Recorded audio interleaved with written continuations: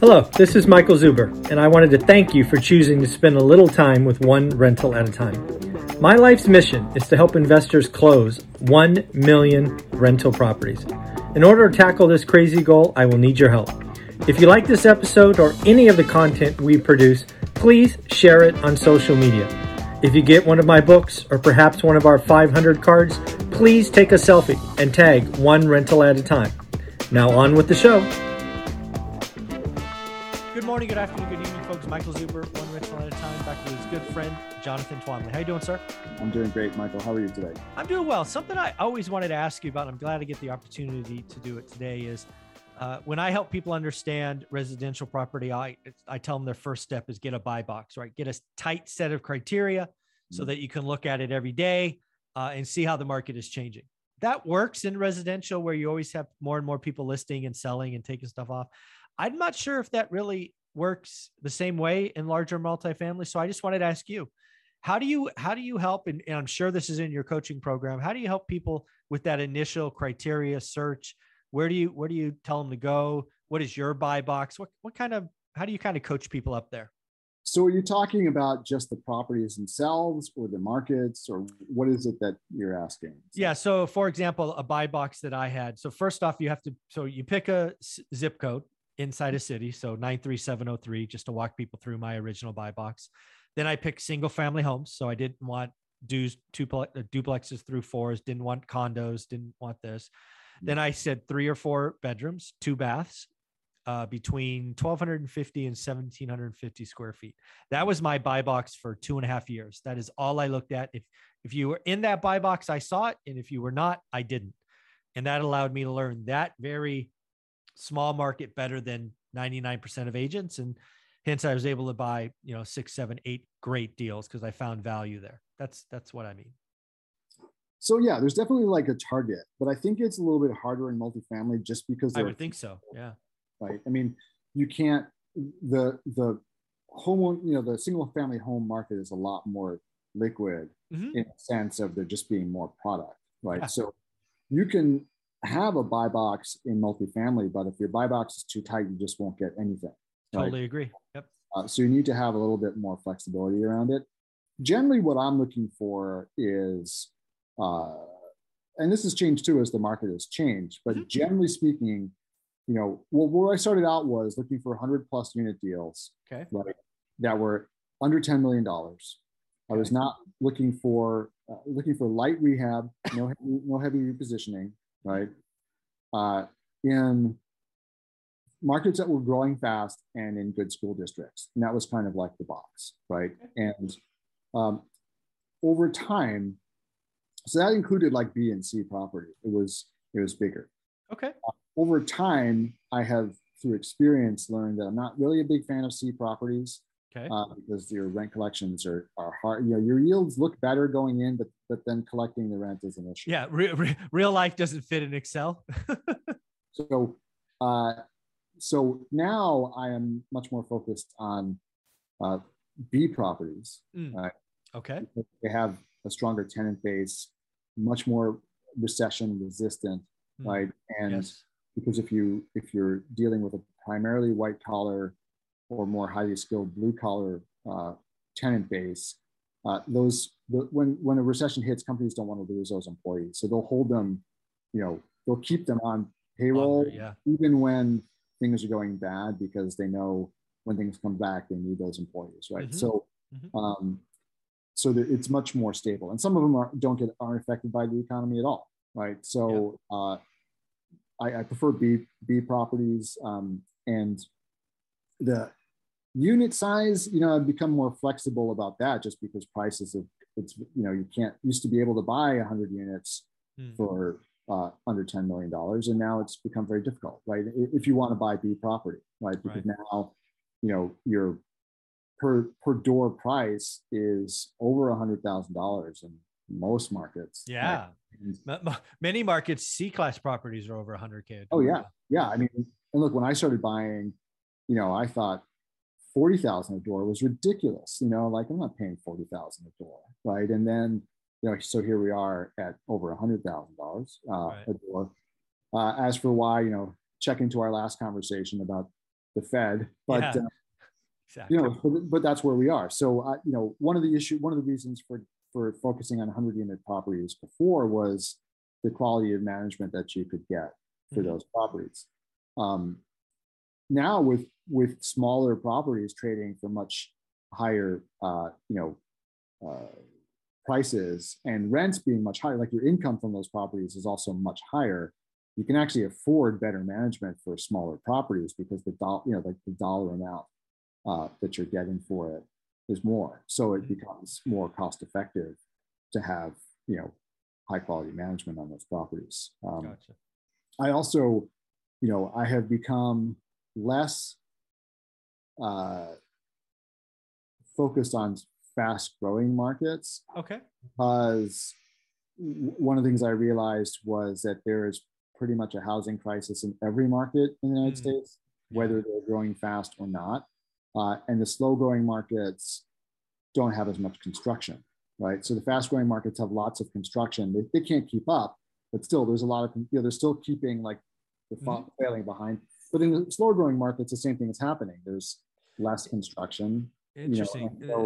Yeah, that's an interesting point. Because again, if you look at kind of, I think it's Ivy Zellman, if you look at the cities or regions that might overbuild, it would be the high growth areas, right? Those are the ones that are most likely to overbuild because it takes a lot of time to, take something out of the ground, if you will. The slow moving markets, they're just not building. So the chances of overbuilding are nil, really. Yeah. I mean, there's construction going on, but it just is not at the same pace, right? And one of the differences too, a lot of the more slowly growing markets are places where there's just not much land left to build on, right? True. So that's part of the reason why they're slow growing. Like the housing stock, it has become basically saturated. Like the land has become saturated. Zoning prevents much housing from being built. Prices have gone up a lot and people are being priced out and they're moving to these other areas. They're moving to the high growth areas because of exactly this issue. So they're related to each other, right? Yeah. The slow growing areas are causing the fast growing areas to be faster growing because of the price of housing, right? So all these markets are connected to each other in one way or another. And this dynamic of there not being enough housing is consistent pretty much everywhere. So some markets that are growing slowly, but still growing are places that I look at now as well. And there's a little bit less investor competition in some of those markets. The cap rates are not that much better, to be honest, because it has become a national market. Sellers know that their competition, like a seller, I was up last week looking at a property about 50 miles north of New York City. The seller on that property knows that his buyer base is like looking at deals in Dallas and stuff too, right? Like they know that it's basically cap rates are kind of compressed together all over the whole country. However, there's a little bit less competition in markets like that. So, which means that your chances of getting a deal are better. So I like it. Yeah. And then the other thing is I used to be very, very strict about having like an 8% cap rate and stuff like that. Right. And I used to tell people like, this is what you should be aiming at. The problem is it's just not realistic anymore. Right. Yeah. I mean, it's highly disciplined, but if you're so highly disciplined that you can never buy a deal, it doesn't make sense. Right. And I never thought that the market would be where it is now because we've never had a market like this before. We've never had this kind of cap rate compression ever. Right. But it's a different world. And I hate to say it because this time is different is one of the most dangerous phases. That's dangerous. Yeah. However, there are some differences now. Things have changed, right? Doesn't mean that I think that this time is different usually is brought up in the business cycle is over. Like we fixed the business cycle. There can't be a crash. Like that's the dangerous way of saying, of using that phrase, but saying like, this time is different, meaning like, prices have changed in a way that we've never seen before. Right.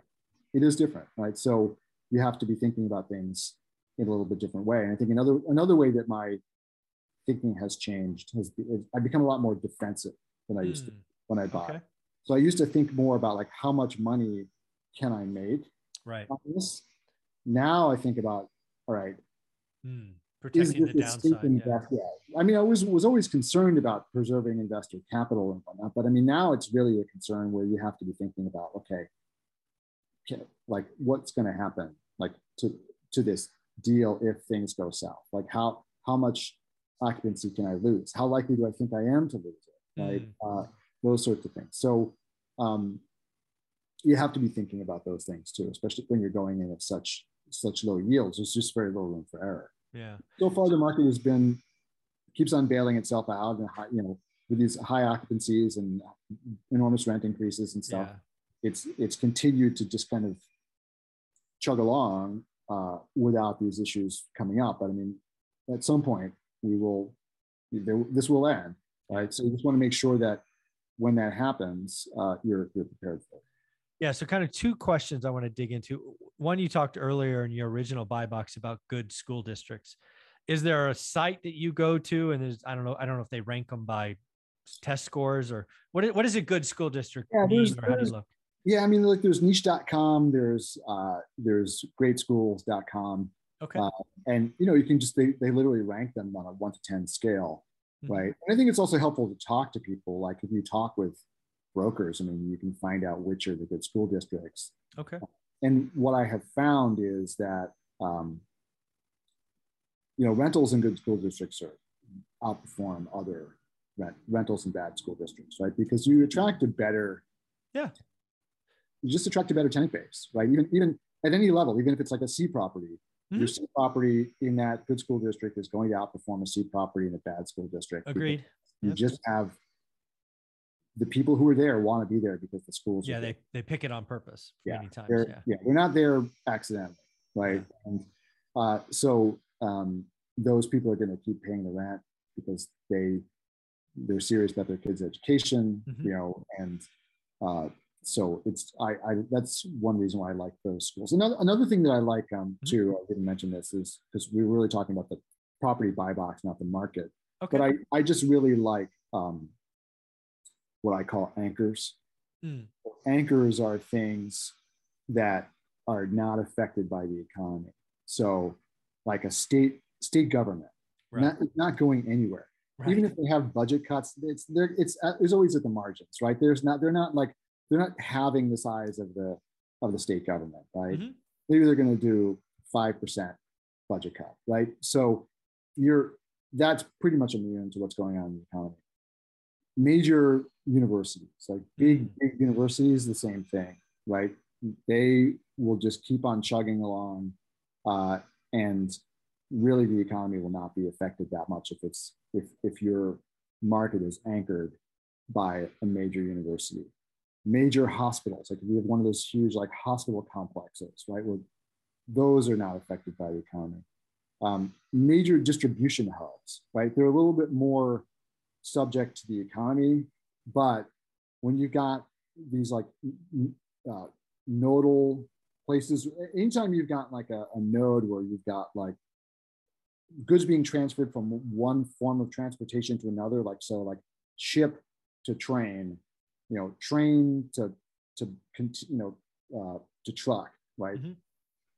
Those kinds of infrastructure take years, if not decades, to build, and they don't. Once they're built, they don't move. Right? Not going to move. So they're not going to move them. They can't move them, right? So you cannot export that. You can manufacture 100% of everything in China, but if you're going to sell any of it in the U.S., you need a place to distribute it. Yep. And so those things are really good anchors, and they tend to really logistics clusters is what they're called, right? Okay. So logistic clusters, if your local economy is based on a logistics cluster, like buy right next to that cluster, because those jobs are just gonna not go anywhere. Yeah. I mean, like I said, at the margins, of course, you have some variation, but it's not like investing next to like a GM plant, right? And then GM closes the plant, or even like investing next to a military base, right? Because the U.S. could just decide to close that military base. Like that logistics hub is not going anywhere, right? So I like it. Like the last question I have for you, and it's really about, we kind of hit on the fact that cap rates have been compressed like no other time. Yeah. In your history, or in your experience, or maybe you've read about, have we seen cap rates go the other way? And if they have, what's kind of the track record for, how bad could it get? Right now we're talking 3s and 4s. What happens if it goes the other way? Well, I mean, listen, it has. In the great financial crisis, it did. And typically it does. I mean, cap rate compression and decompression is a normal part of the real estate cycle, right? Okay. Now, you may not have wild swings, but you definitely have loosening and tightening that, and it depends on the availability of money, right? Okay. So it doesn't, there's not a one-to-one correlation with interest rates, but there is definitely a relationship between interest rates and cap rates. And the available, the more money is out there, the more people are going to be chasing deals, and the lower cap rates are going to go. And then when people stop chasing deals, then the same thing happens. There's still deals that need to be sold, right? Mm-hmm. People die. Yeah. People need to refinance. People don't want to do it anymore. Right. Things happen. So there's still deals happening, but for sure, when people are scared, then you have to keep on discounting your price to get a sale, right? So that'll push cap rates up, and that's what happens, right? So when I started buying, it was a couple of years after the financial crisis. I'd already, frankly, at the time, thought I missed my big chance, because when I was hearing stories about what happened, like what people were buying in 2009, just like insane pricing that they were getting. But even in 2011. I mean, the reason my buy box started out at an 8 cap was because I could easily get an 8 cap, right? Gotcha. Why would you pay more than an 8 cap, right? For something?